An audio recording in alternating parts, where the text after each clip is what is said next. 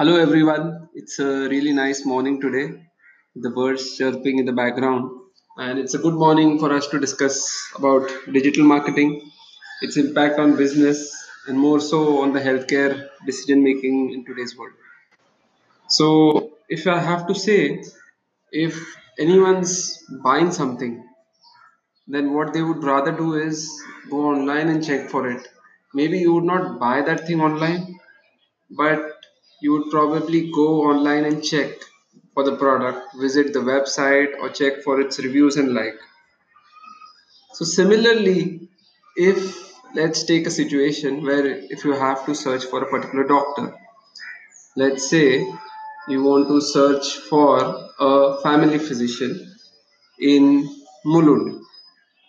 So, what would anyone typically try to do now is ki, if you are based out of that area and you know some doctors or so, then you would probably go to your family physician or like. But if you want to really know if a family physician's referred you to someone else for maybe a specialist or so, it is a very common trend for people to type in to Google to try to find a doctor. So let's say you typically go and find the doctor. So he said you need a diabetes specialist or a diabetologist. So you would go on Google and type in diabetologist in Mulund and check for the doctors that show up, check for the websites that show up. So typically you would find doctor listing websites that will come up at the start of it, and then you would have a few doctors website also coming in. So predominantly our discussion today revolves around digital marketing impact for healthcare. So if you have looked at it closely, it would take something around half a second, for Google to come up with lakhs and lakhs of search results for your query. So how does Google do that, and how does it do it so fast and come up with these results? And you can imagine these results that are all there. You would only click upon the first 10 results or so. That beyond that, people hardly click on the links that are present. So, as a doctor, you can imagine the importance of being there, being on the first few search results that a patient is typing in. Similarly, for let's take an example, if you're searching for a hospital, and likewise, that's how important it has been to have a very good web presence and to also maintain your reputation online, because many a times when people are considering a doctor, like all things that we do right now, it's a common practice for people to go online and search for that particular doctor and look at the reviews as well. So now we've talked about doctors, we've talked about hospitals. Similarly, for pharmaceutical product, when you're searching, you can go online and just type in that word that you're looking for. Let's say if you want to know about paracetamol. Now here, you know, so paracetamol, different kinds of websites would show up. Something like a WebMD, something like a British Medical Journal, and all these websites which are information-based websites, and these would show up. So if and when you change the keywords to a pharmaceutical or a paracetamol cost in Mumbai or paracetamol delivery in Mumbai or paracetamol in Mulund best price, then the websites that show up are completely different. What I'm trying to highlight is that all these keywords will give you different kinds of results because uh, because of the keywords that are present in the websites that you are looking out for. So now you can imagine how important it is for your business also to have those keywords and to start ranking for the keywords which are relevant to your business. Now, an important thing is, let's say if you are a doctor or if you're someone who's selling a pharmaceutical product or a healthcare service that you're giving, how do you start ranking on Google? This is a very key question. A lot of work goes behind it. So, it is something called search engine optimization, which includes a lot of work over a span of months for results to show up, and it all depends on the competition that are there for the keywords that you are trying to compete for.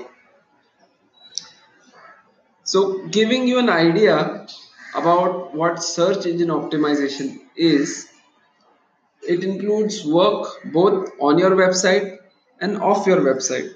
So, this we will discuss more in a subsequent podcast.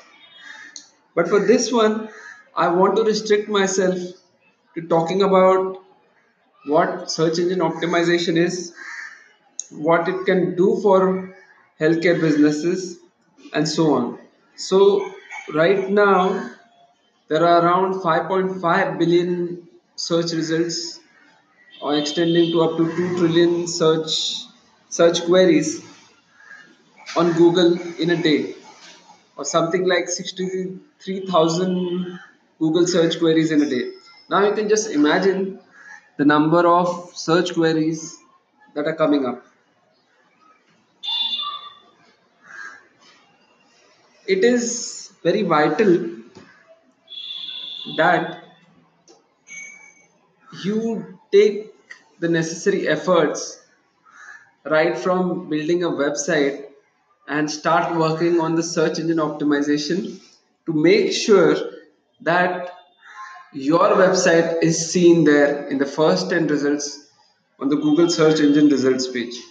So, as Google is a search engine, there are also other search engines like Bing and Baidu, which is in China mainly. So, if the most important of these is obviously Google, and it is most relevant and most recommended thing for any business right now is to showcase for their business in the search results when someone is typing for the keywords. So just to give you a brief that these search results, how does Google come up with these results that you're looking for? So there are almost a lot of factors that it takes into account, and one of the important factors is the relevance of the search that you are carrying out. So let's say if you type for an in endocrinologist